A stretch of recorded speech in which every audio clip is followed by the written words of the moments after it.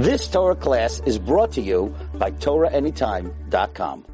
I once had the occasion to travel first class to Los Angeles. It's a story how I got the ticket, but I got it. It was given to me as a present, okay. And I didn't just sit first class. This is not business class. Remember, this is first class. I had the Mizrachwand on first class. There was like two beautiful seats, and one was for me. And next to me sits down a fellow dressed very strange. Wasn't clear to me what race he was from. And he sat down, and I noticed he's got an entourage, and people are coming, making sure that he's comfortable. I was just sitting there, didn't take notice. Of course, I took notice. I wasn't going to show him taking notice. And people are coming to him for autographs. And I'm sitting there. I was preparing a Daf Yomi, okay? That's what I was doing. And he looks at me and he says, "What are you doing?" And I tell him, "This is the Talmud, and we're learning." And finally, he saw that I wasn't going to ask him who he was, or that I didn't know. All his bodyguards could not protect him from someone who didn't know who he was. They protected him from many things, but this type of tzara he never had to face.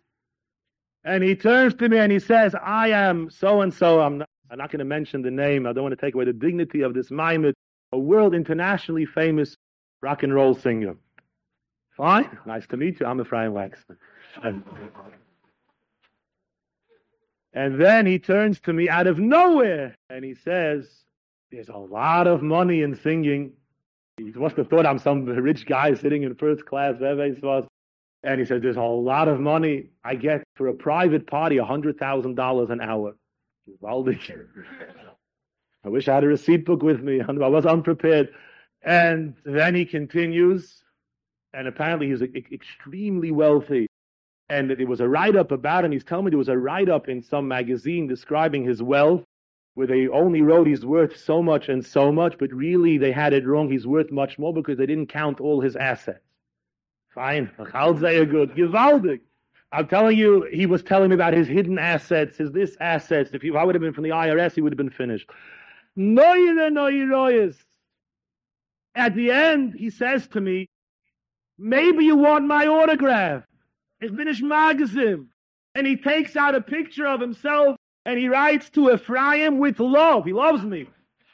And he begs me to take it. I don't know what to do with it. The boy say, how pathetic.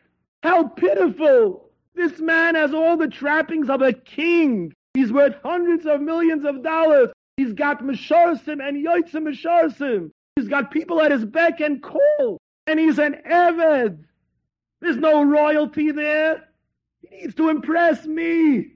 I have to know every penny he's got in Switzerland. On them can ich leben. We don't need the trappings. We don't need the chitzonius. We are truly princes. Was is a Yiddish kind? What is a Yid through all the doires?